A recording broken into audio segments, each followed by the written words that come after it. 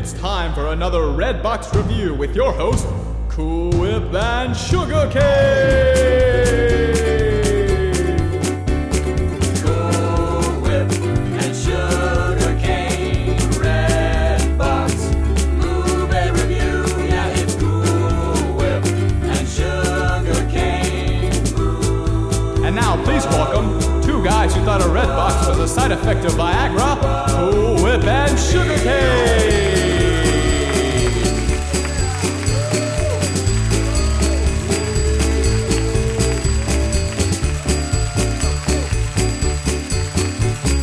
Succotash.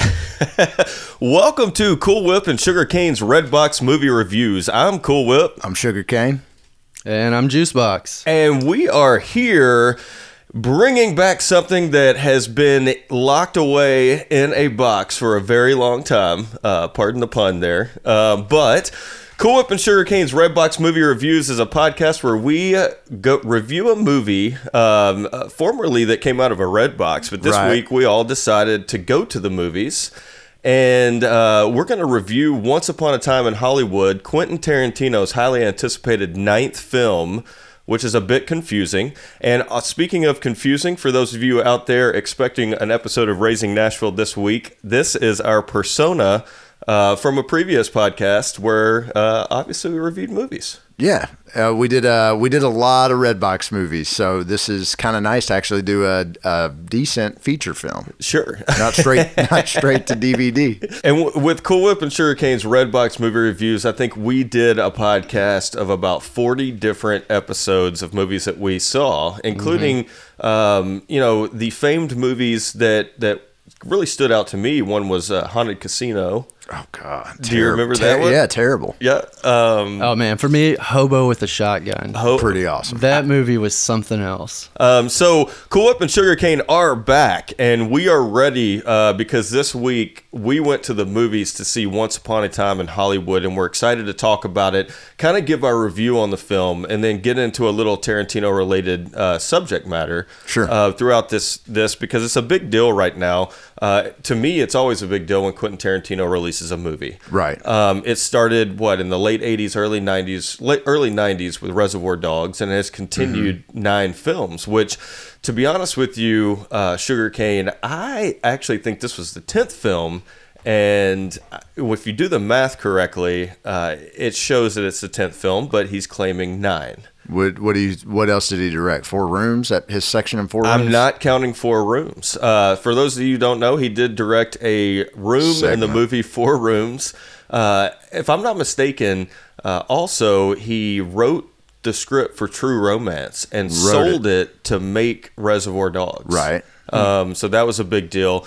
He also is credited for writing, is it From Dusk Till Dawn? He's, I think, co-writer. He wrote, him and Robert Rodriguez. Wrote that. Split it or whatever, I guess, basically. He There did were the first half. A couple of other he things also that wrote did. Natural Born Killers. That was it. That's the one I was thinking of. But he wanted to, after Oliver Stone made it, he wanted to take his name off of it because he said he changed the script, changed it so much from what it was originally. Yeah. So, I mean, he has accolades in writing and producing and but obviously directing, and back to why I think this is the 10th film is because when you count them, Reservoir Dogs was number 1, Pulp Fiction was number 2, Jackie Brown comes in number 3.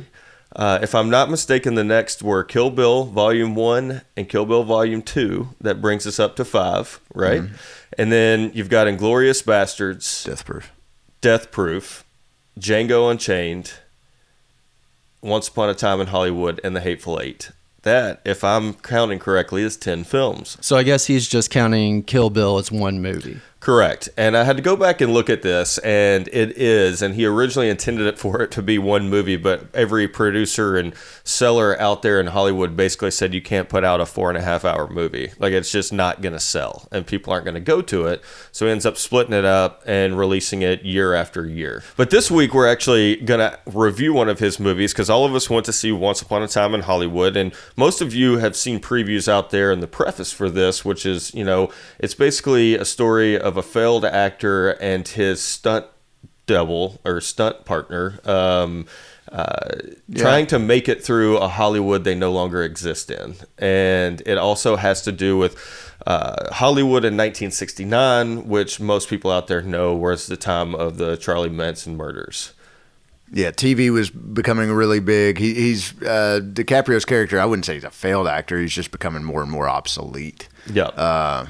Movies are starting to take off, and TV acting is, or I guess not movies are taking off. I guess TV's playing more of a mainstay. Sure. So, yeah, it's interesting. So this is his period piece. Yeah, I guess you could say that. I think it's certainly an ode to Hollywood. Yeah. Real quick, so you guys saw the movie earlier in the week, and I had to go see it last night to catch up. And I just want to tell this quick story. So I had to see it at 9:30 at night, and it's a long movie. It's 3 hours long, and of course, I can't. I have compulsions. I got a large popcorn and 2 bags of candy. Of course you did. And I woke up at 6 a.m. this morning and threw it all up. Oh, man. So I had to tell my daughter that You actually got sick from popcorn. I actually got sick from Yeah, popcorn. that's great. Man. Yep. Yep. It's tough, man. For those of you old fans of Cool Whip and Sugarcane's Redbox movie reviews, we always kicked off the episode with a segment, which was our favorite segment on the thing. It's where we read the plot from the movie that is posted online, and then we kick it back to Juicebox for a segment called Plot by Juicebox. Okay, IMDb description. A faded television actor and his stunt double strive to achieve fame and success in the film industry during the final years of Hollywood's golden age in 1969 Los Angeles. That is about as vague as you can get. So what we Yeah. like to do is we kick it back to Juicebox for his thoughts on the movie and a plot straight from him. In 1969 Los Angeles, a dude that's a really good actor and Brad Pitt drive around in a car, smoke cigarettes, and drink. There's a murder or not a murder, and there's a flamethrower. The end. And that'll sum it up. I mean, that gets Yeah. your juices flowing to go see a movie, right? I heard flamethrower right at the end, which immediately I want to go see that. I heard Yeah. drinking and smoking cigarettes, man. That was one thing. One note I took, or one note I made, was that it was like borderline painful to watch Leonardo DiCaprio smoke cigs in this movie. That's true. Like, it was just like he portrayed the person that had smoked way too many cigarettes in their life perfectly. Like, there was a couple times where he's like taking a hit off the smoke and like coughing and gagging. It's like, oh my God, this is killing me. But yeah, like Juicebox said, stars Leonardo DiCaprio. We'll go through some actors in this. Brad Pitt.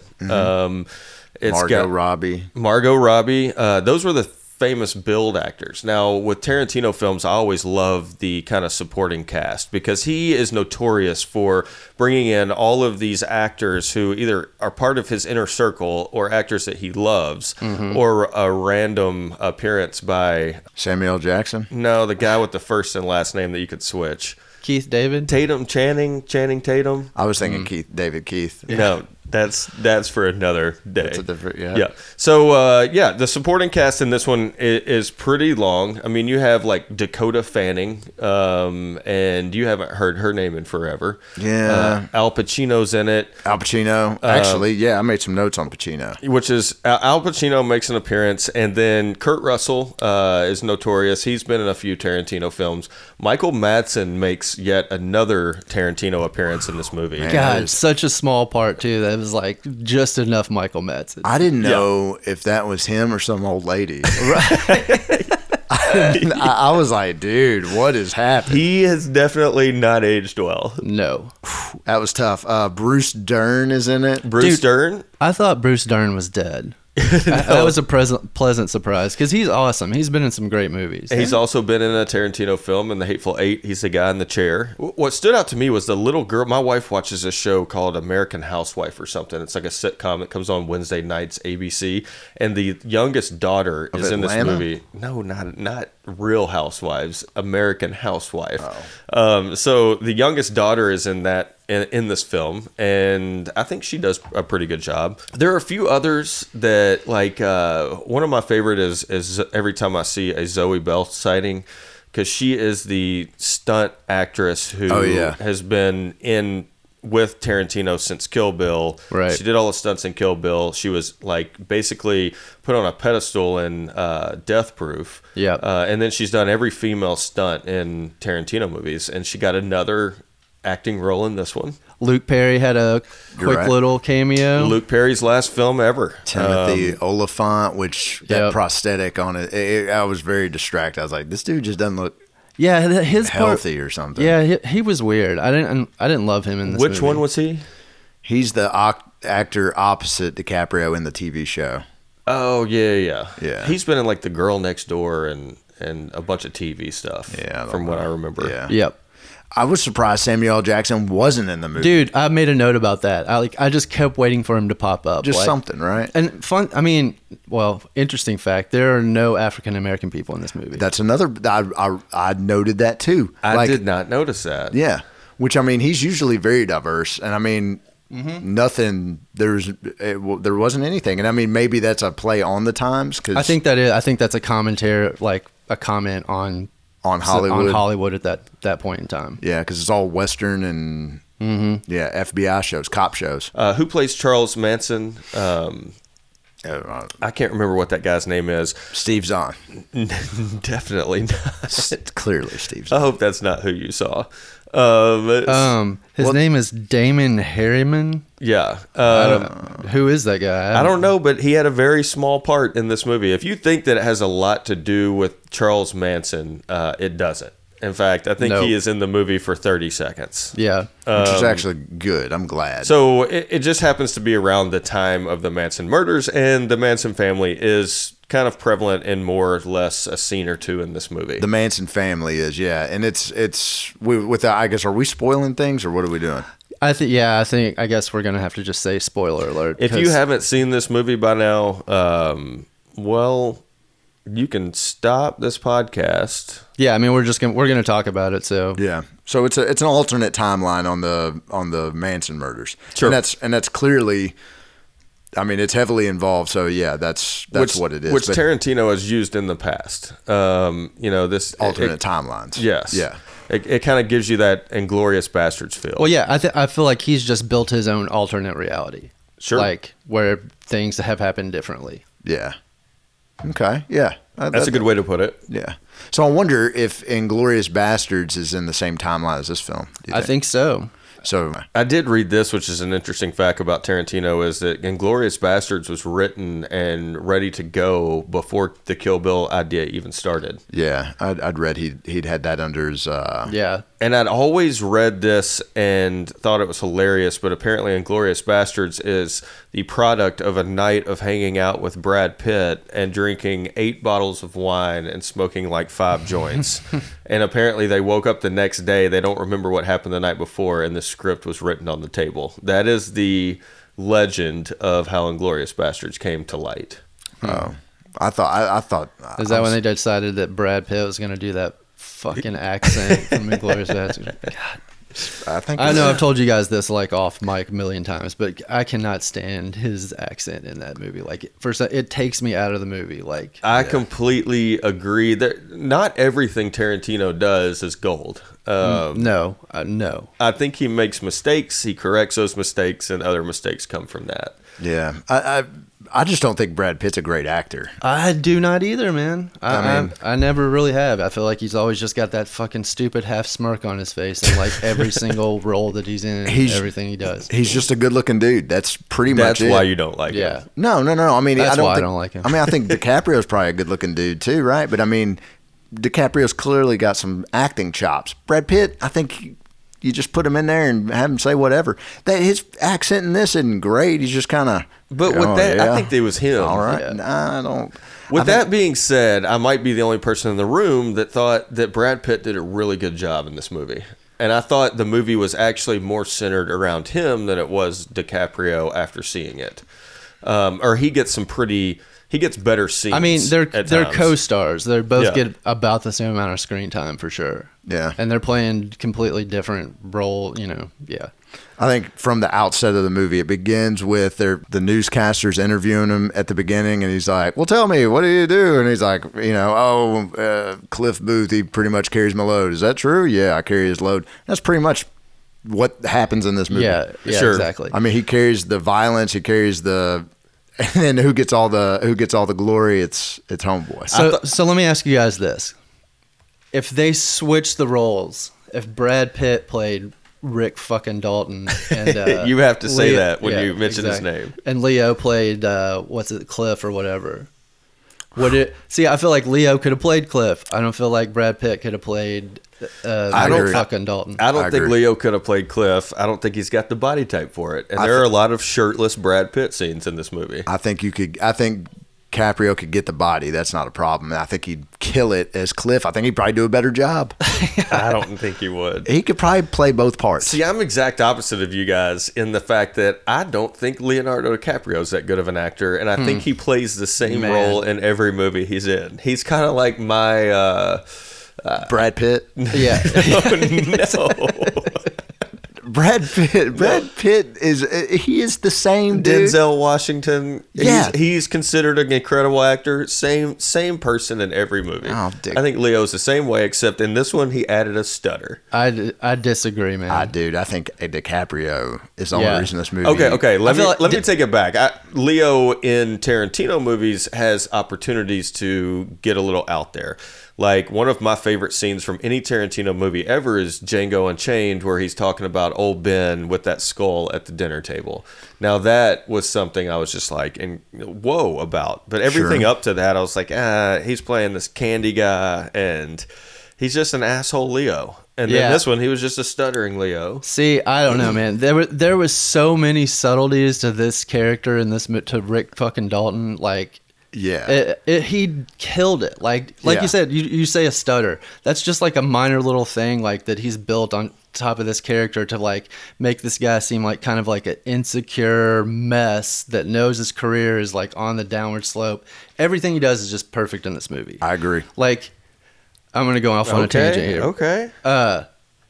The scene where he's acting and he's fucking up his lines and he like has to do a retake, and then they show his whole little meltdown in his trailer after that, and he's like pep talking himself and then he goes back out and just crushes that next scene. Like, that scene gave me like chills. It was just like so, I mean, it was so powerful. Like, everybody has those moments where they're just like have to pep talk themselves or shit talk themselves, or like, dude, I fucked up. What the fuck is wrong with me? Like, Okay, Yes. I mean, I'll give you that. When he's staring in that mirror in that trailer and he takes on two different people, Yeah. to me, that was hilarious. he's like, I'll go home and blow your fucking brains out of the pool tonight. I'll fucking do it. Like, So there's few actors that act in a film that they play an actor that's also playing other roles. Like, I think of Robert Downey Jr. in Tropic Thunder, and I know that's a comedy, but to think that same scene, I'm deeply impressed with it. I think when Tarantino does something great,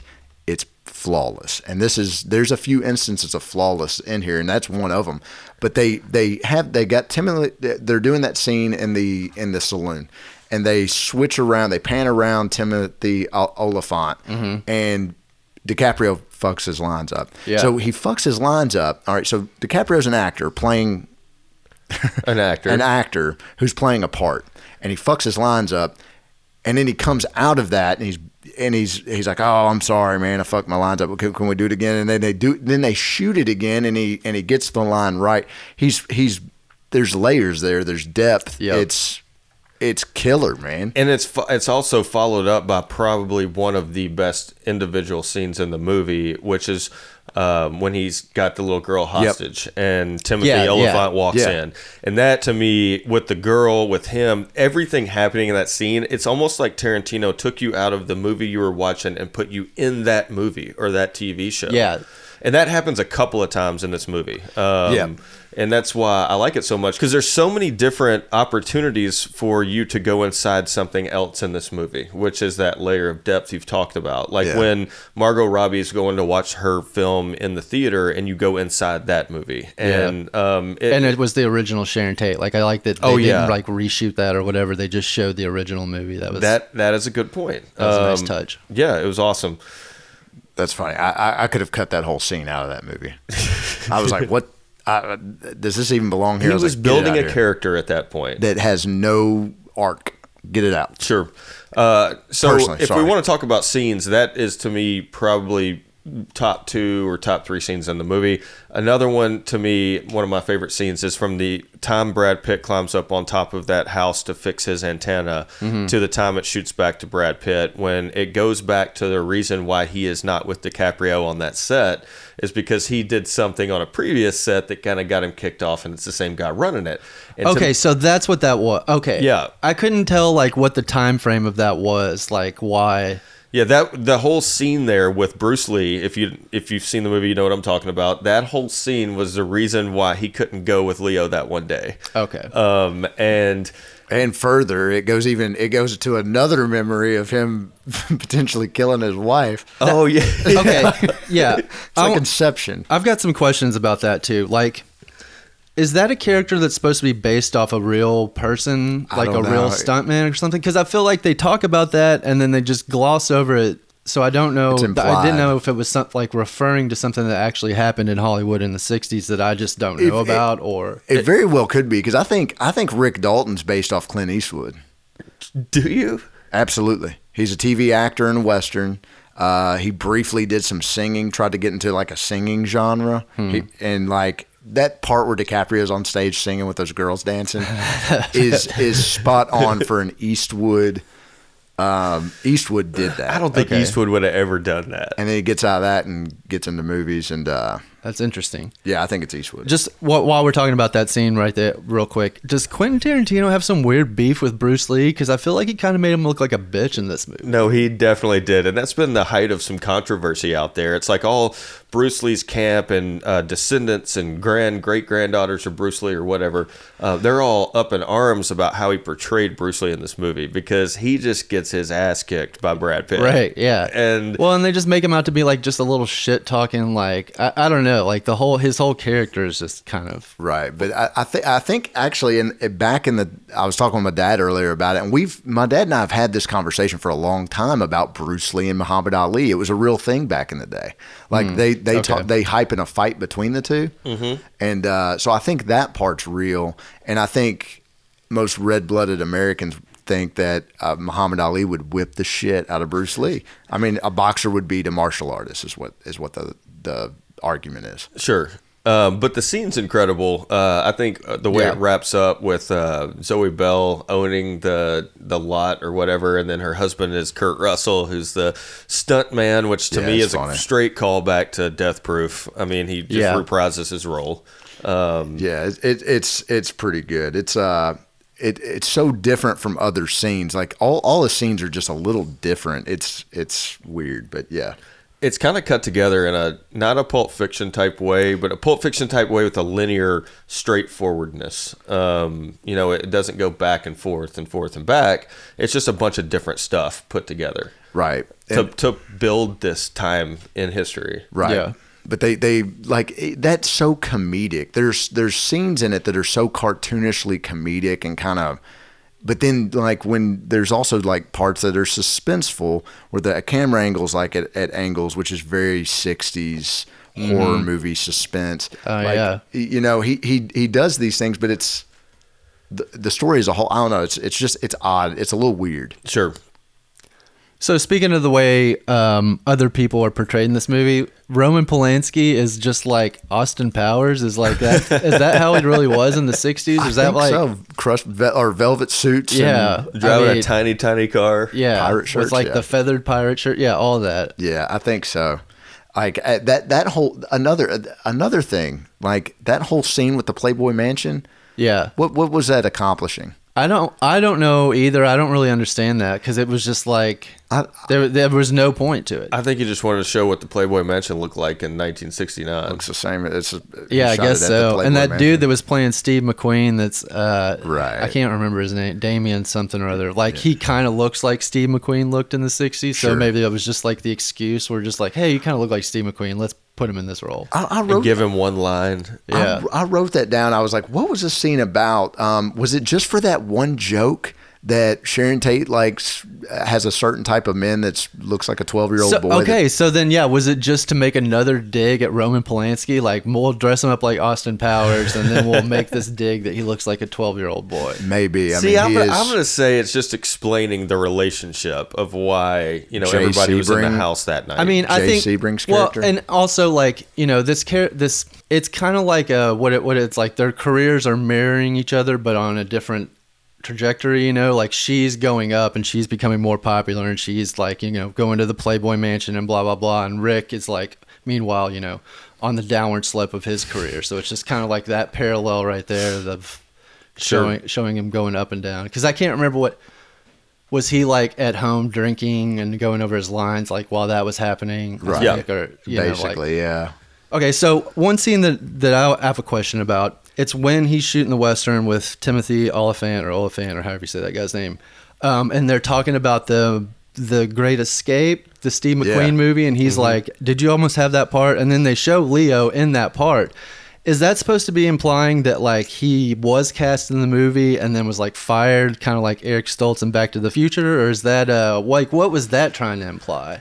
I wondered about that too, and I think that's him seeing it in his own mind, that him playing that part. Is what I think. He could have played That's it. a good point. Okay. That's the way I interpreted it.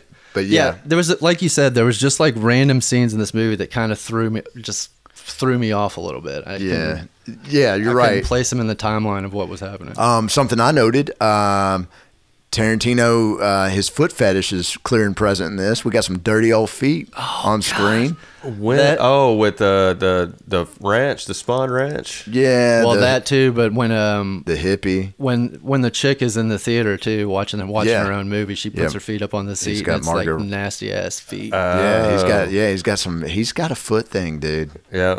Clearly. With that being said, on Cool Whip and Sugarcane, we have a few segments that we want to bring to you guys. A lot of you might remember this, but we have one segment where we call it our movie marriage.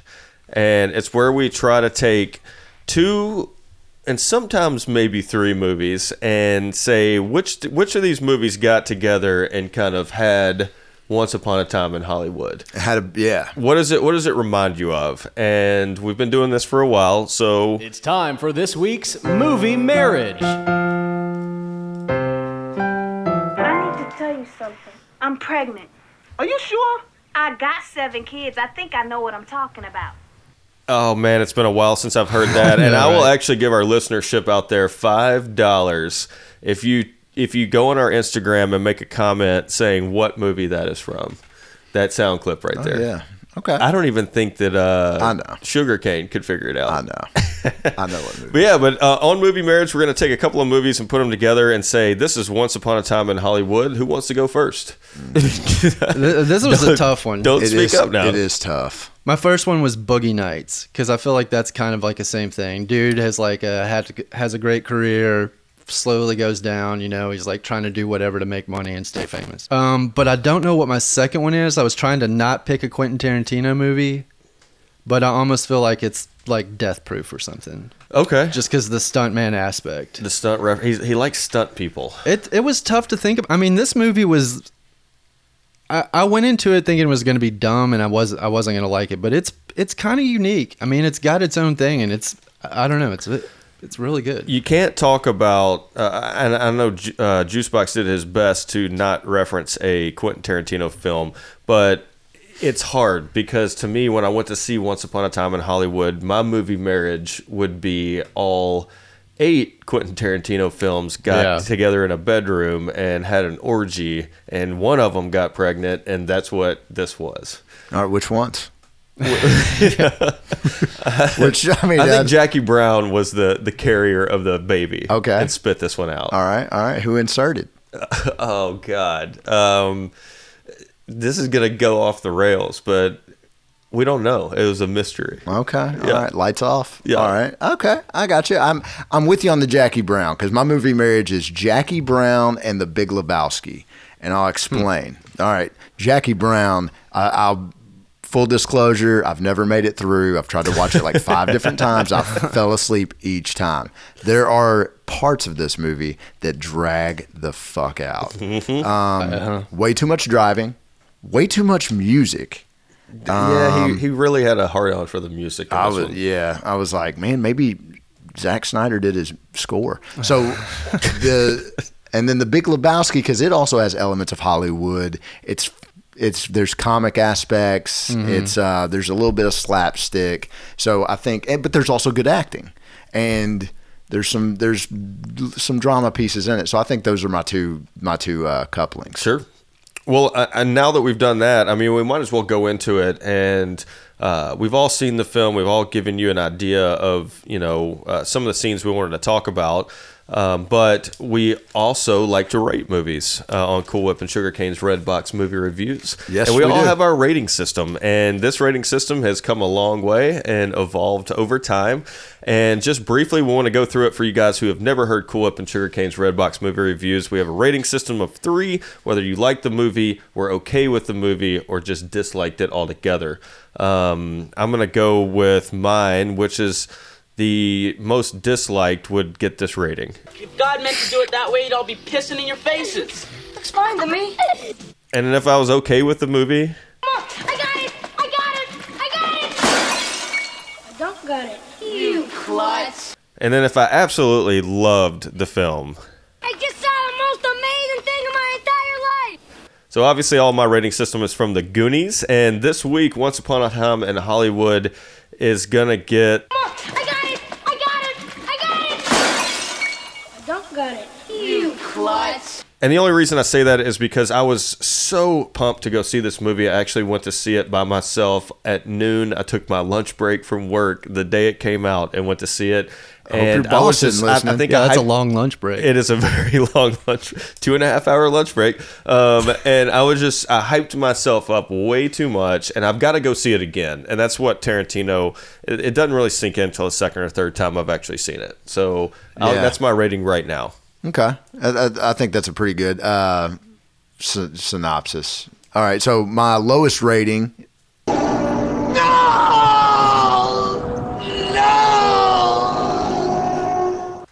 My middle of the road rating. So be it, Jedi. And my top dog rating. Impressive. Most impressive.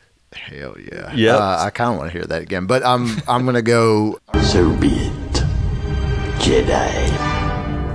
because I'm with you. There are things in this movie that are absolutely flawless, and there are things in here that are just, I'm like, what is this? I don't know, what am I watching here? So and it just that's it. Yeah, I think it's good. It's worth seeing. It's Sure. still Tarantino. It's better than half the shit out there. Okay, so my lowest rating is Buzz, your girlfriend. Woof. middle of the road, Guys, I'm eating junk and watching rubbish. You better come out and stop me. and the top one, A lovely cheese pizza just for me. obviously all from Home Alone. I'm gonna go A lovely cheese pizza just for me. because I went into this movie thinking it was gonna just be okay. You know, I'm not the biggest Quentin Tarantino fan. I do like a lot of his movies. Like the first time I saw Pulp Fiction, that changed my life as far as like realizing what a movie could possibly be. True. Yep. So I went into this movie thinking it was just going to be okay. And then I was very surprised with how good it actually was. The true testament, I feel like, for me is like, I got out of the movie, I was like, yeah, that was pretty good. I continued to like think about scenes and think about the movie like into, next day at work and stuff like that, which To me, I'm still thinking about it. Yeah, I exact- want to go see it again. that's what I'm saying. I really like, after the fact, thinking about it more really made me appreciate it even more. So I don't know. I think it's definitely worth seeing, Yeah. Yeah. even if you're a moderate Quentin Tarantino fan. Absolutely. Do we need to, and this is something we did not discuss, do we need to get into the final scene of the movie And this is where, you know, the reality really takes a turn from history. Let's not spoil it. You know, I mean, we've talked about some spoilers. Let's leave that off. Sure. If you haven't seen this, it ends with a bang. And it's one of those bangs where it's a bang which way you look at it. Like, you're kind of confused, you're kind of excited, you're kind of like, what's going on? And then when it's over, you're like, oh, I got it. I would like to know where I could get a 50-cent cigarette like that, though. Oh, yeah. A what? An acid dip cigarette. Yeah. Yeah, There's a great part in the movie where Brad Pitt gets an acid dipped cigarette, which I guess they were handing out on Hollywood Boulevard in 1969. Yes, sir. For 50 cents, For only 50 cents. Got a whole change jar, y'all. Yeah. I will say one thing when we talk about the comedic part of Tarantino in this movie is I loved when DiCaprio comes out of the house with the full pitcher of frozen margaritas in the middle of the cul-de-sac and confronts those kids He's in that just yelling car. at 'em. Yeah. That shit to me, I mean, that's straight 69 get off my lawn Tarantino. I mean, Yeah. it was pretty awesome. That was great. So I got a couple more notes I want to just throw out there, see things I noticed. So they have the Wilhelm scream within like the first 45 seconds of this movie. The what? The Wilhelm scream, which is like the scream that's in like Every movie. yeah, ever. it's been in like 500 movies, and it was originally used like in the early 50s in like a Western or something Yeah. like that. Yeah. And now it's just like it's like an Easter egg that's in movies. Gotcha. So it was like first scene when they're showing somebody, I think, fall off the roof and Get in that shot. TV shit. Yeah, they show that. Yeah. We could play it right here. I gotcha. You've never heard it. It's one of those things. It's like once you know what it's called and like realize it, like you notice it in every single movie. Yeah. Another note I had was I don't know if you guys noticed, but the dog food flavor was raccoon flavor and rat flavor. I did not notice that. I did notice that. That's in Brad Pitt's trailer, right? Yeah.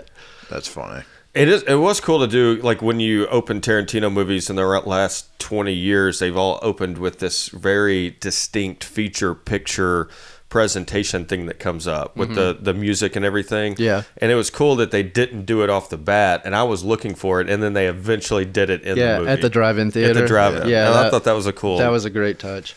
And one other thing I wanted to ask you guys about. So it shows Rick fucking Dalton in what's the movie called? 14 Fists or something like that. Yeah. And it shows him he's got the flamethrower. He blasts the Nazis with the flamethrower. He's got that patch over his eye. Is that supposed to be like a shout out to that Tom Cruise Valkyrie movie where he's got the patch over his eye? They're like the Nazi they're the Germans that are against the Nazis or whatever. I can't remember exactly what the plot of that movie is. Does he kill him with the flamethrower? I don't know. He was I American. don't think he does. Yeah. Was he American? Dalton was in the movie because he's like, "Hey, who wants your fried right. sauerkraut?" That's right. Yeah. I think it might just be. I feel like movies back then they were like, "All right, we need to switch things up. Put an eye patch on him." Yeah. and I think it was just an easy prop for back in the day. That I also, think. one of my other favorite scenes is when it shows him practicing with the flamethrower and he's like shooting it. He's like, whoa, this is way too hot. He's like, it's a flamethrower. That is good, man. There's some really good stuff in it. Yeah, I mean, like, just talking about it now, like, makes me appreciate it even more. Yeah, it's good, man. So yeah, go see it. We do recommend it, even if we gave it a middle of the road rating. It might not be the top of Tarantino, but Tarantino's better than the majority of anything out there. It's an original idea, which is hard to come by nowadays. Absolutely. Before we get out of here, I wanted to bring something else up that most of you, because we are recording this in the state of Tennessee, so we have to bring up the fact that every single movie Tarantino has made has mentioned a city or the state of Tennessee. Yeah, this one does too. Yeah, so because he was born in Knoxville, and I actually took a trivia quiz the other day to see if I could name each state or city in the state of Tennessee that is mentioned in each film, and I got like 4 out of 8. I couldn't remember very many of them, but he was born in Knoxville, and that's something that I like is the fact that he pays ode to where he's born. Yeah, in every that's one of his pretty films. cool. So I like to look that out. And we also wanted to bring up Red Apple Cigarettes, who've kind of made an appearance in most of all of his movies as well.